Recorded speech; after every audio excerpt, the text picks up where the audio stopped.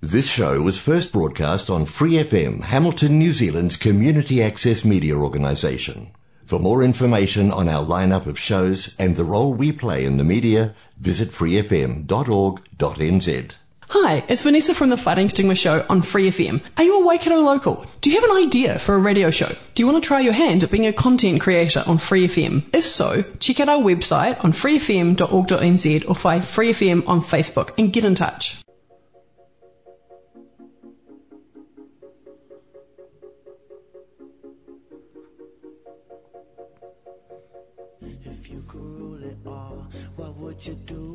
Hello, kia ora koutou, and welcome along to the New Zealand Charity Podcast, the show that helps you to make better contributions to the charitable organisation you serve.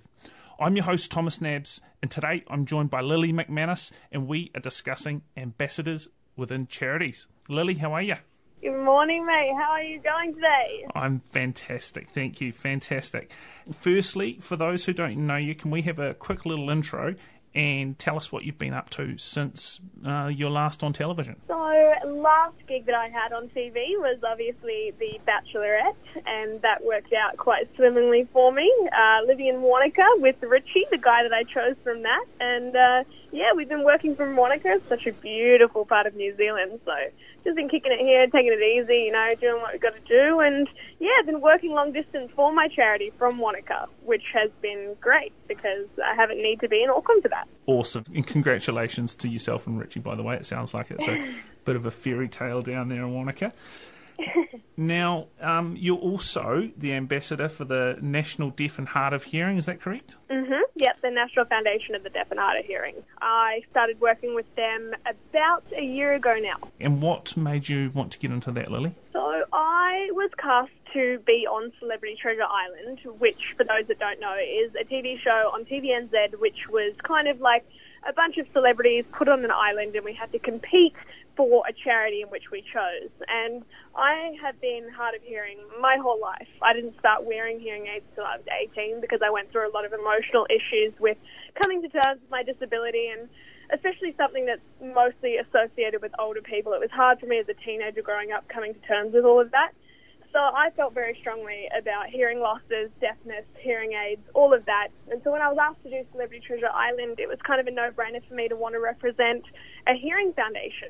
And that's when I got in touch with the National Foundation of the Deaf, and I started playing for them on Celebrity Treasure Island. And once I came off the show, they wanted to do a partnership, ambassadorship with me, and I was all about it. That's wicked. Congratulations on both being on the show and becoming part of the National Foundation for the Deaf and Hard of Hearing. That's really cool that you're using your profile to better their cause as well. So what have you learnt from your experience as an ambassador? I think I've always obviously had the passion towards this cause.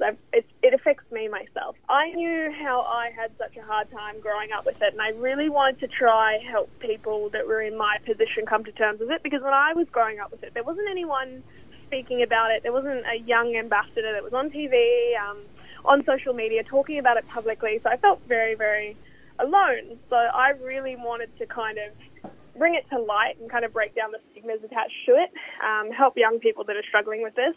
And I guess I've learned how to put that passion into something that's a bit more realistically helpful.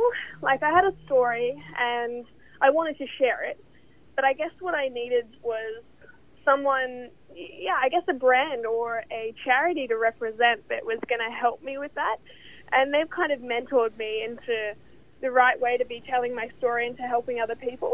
I have the story and I have the passion, I have the platform, but I guess what the charity has is they have the business aspect of things where they can get this story to as many people as possible, and we can work on campaigns. So I guess being a part of the charity, I've really learned how to make it, I guess, more, I don't know, not reachable is the right word, but just more accessible. Yeah.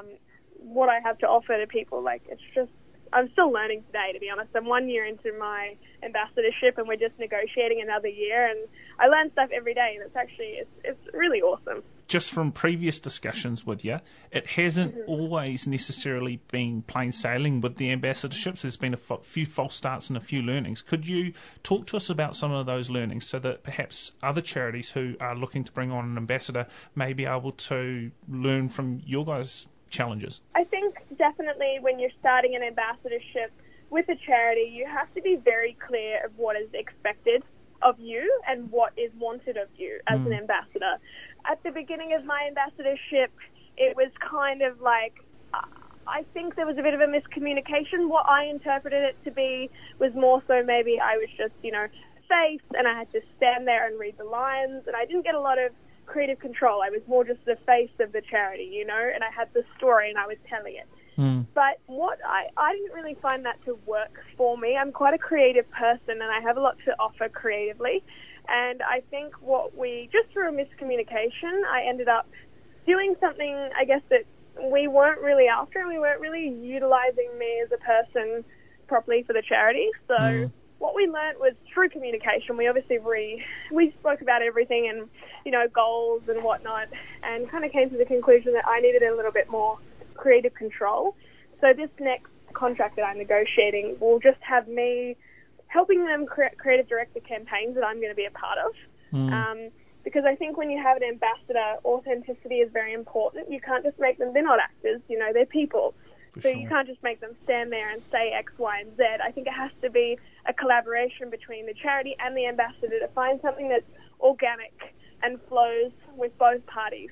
And yeah, communication is key, just talking about what's expected. And I think as an ambassador, you should know kind of what you want to put forward. And as a charity, you should know what you want from your ambassador.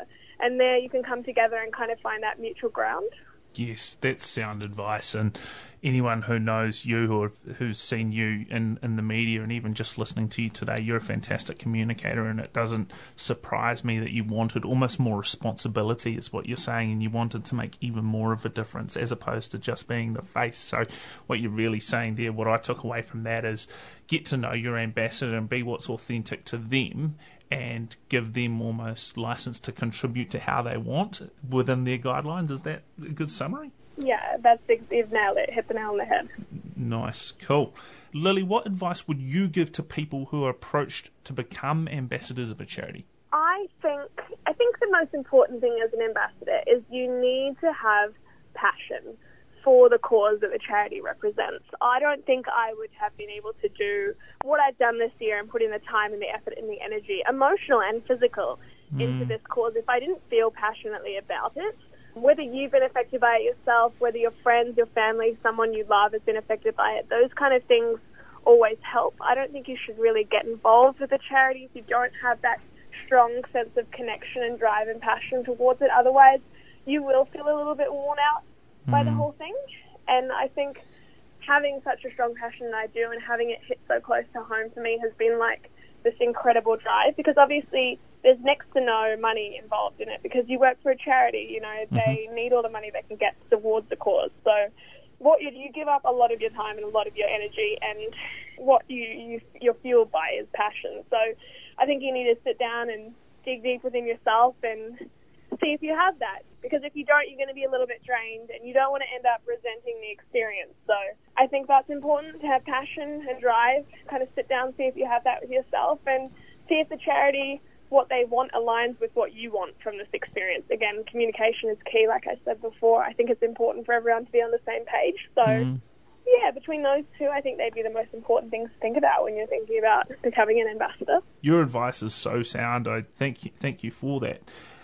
No worries, mate. Thank you for having me. Honestly, whenever you need me, I'm your girl. Thank you. Can you give us some insight as to what the next year for your ambassador relationship, without going outside what's private and confidential, what your role might be with the National Foundation of the Deaf and Hard of Hearing for 2021? Yeah, so basically I'm going to be running, creative directing about 2 campaigns alongside the National Foundation of the Deaf.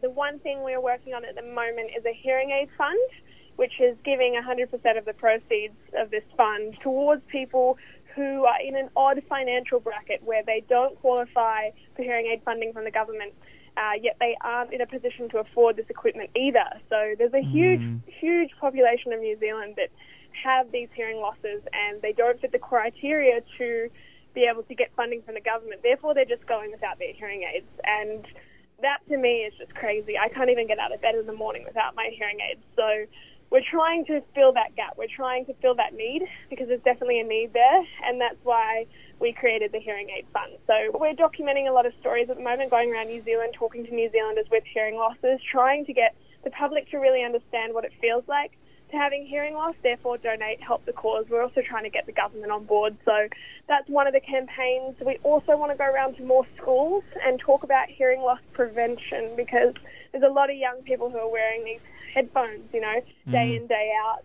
And it's not about the loudness of these hearing aids. It's just about that constant exposure to sound that's making these kids grow up to have, profound hearing losses, and they don't even know. So we're going around to schools, hopefully next year when COVID settles down, and we're going to be screening these kids, testing them for their hearing, seeing if these kids do have hearing losses. We went around to some schools last year, and we were surprised by the numbers, by the amount of kids that were going in that direction and had no idea at all.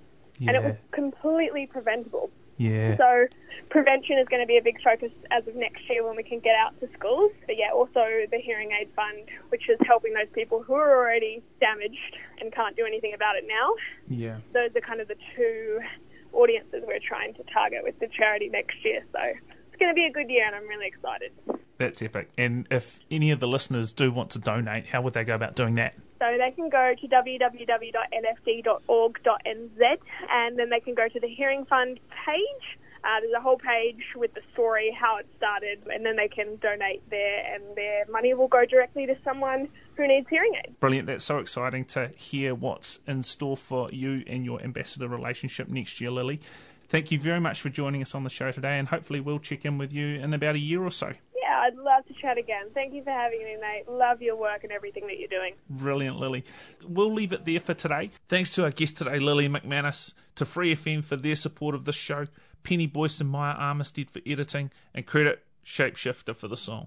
Thank you for listening to the New Zealand Charity Podcast. I'm your host, Thomas Nabbs. We'll be back again tomorrow with more tips, tricks, hacks and learnings to help you accelerate your impact and create an even stronger New Zealand.